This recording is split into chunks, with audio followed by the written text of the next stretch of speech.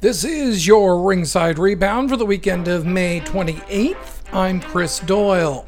WWE now has one fewer stadium show on the books for this summer.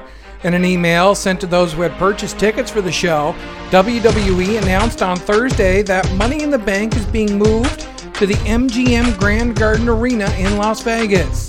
The pay-per-view was originally scheduled to be held at the larger Allegiant Stadium, which is home of the Las Vegas Raiders. Money in the Bank takes place on Saturday, June 2nd.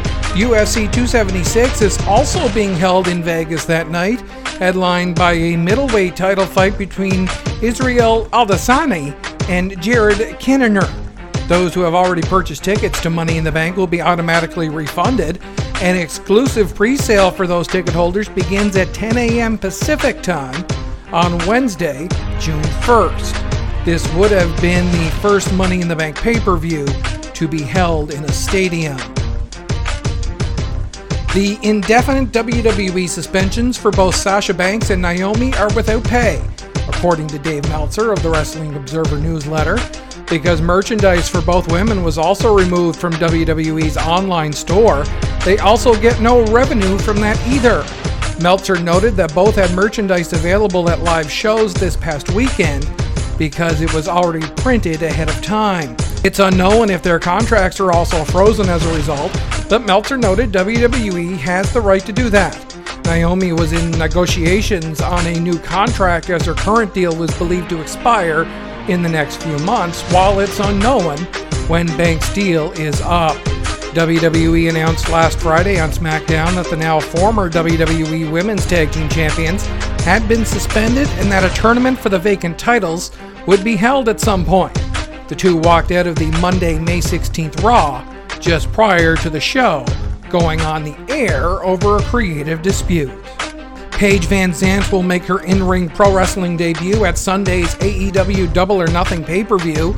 VanZant will tag with American Top Team Men of the Year duo Scorpio Sky and Ethan Page against Sammy Guevara, Tay Conti, and Frankie Kazarian in a six-person trios match at Double or Nothing, one of two new bouts announced for the show during Friday's Rampage episode.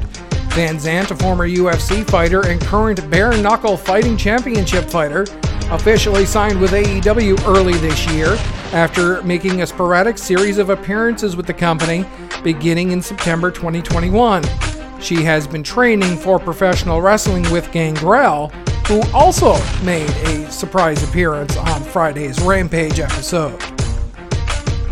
In the other new bout added to Double or Nothing, Darby Allin will face Kyle O'Reilly in singles competition. Here is the updated remaining lineup for Double or Nothing. The AEW World Championship is on the line as Hangman Page defends against CM Punk. AEW Women's World Champion Thunder Rosa defends against Serena Deeb. The Men's Owen Hart Foundation Tournament Finals has Samoa Joe facing Adam Cole.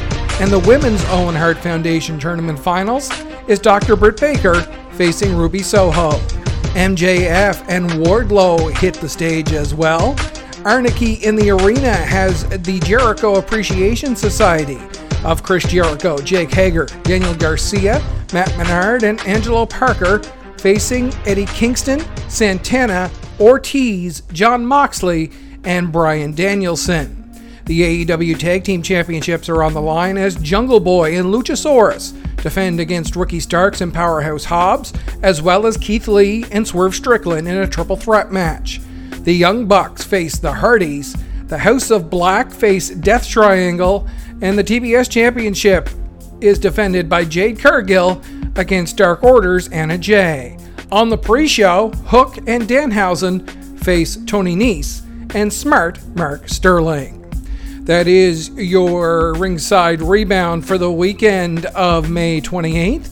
I'm Chris Doyle. Don't forget to check out on our website at ringsiderewind.com. Also on Facebook at facebook.com/ringsiderewind.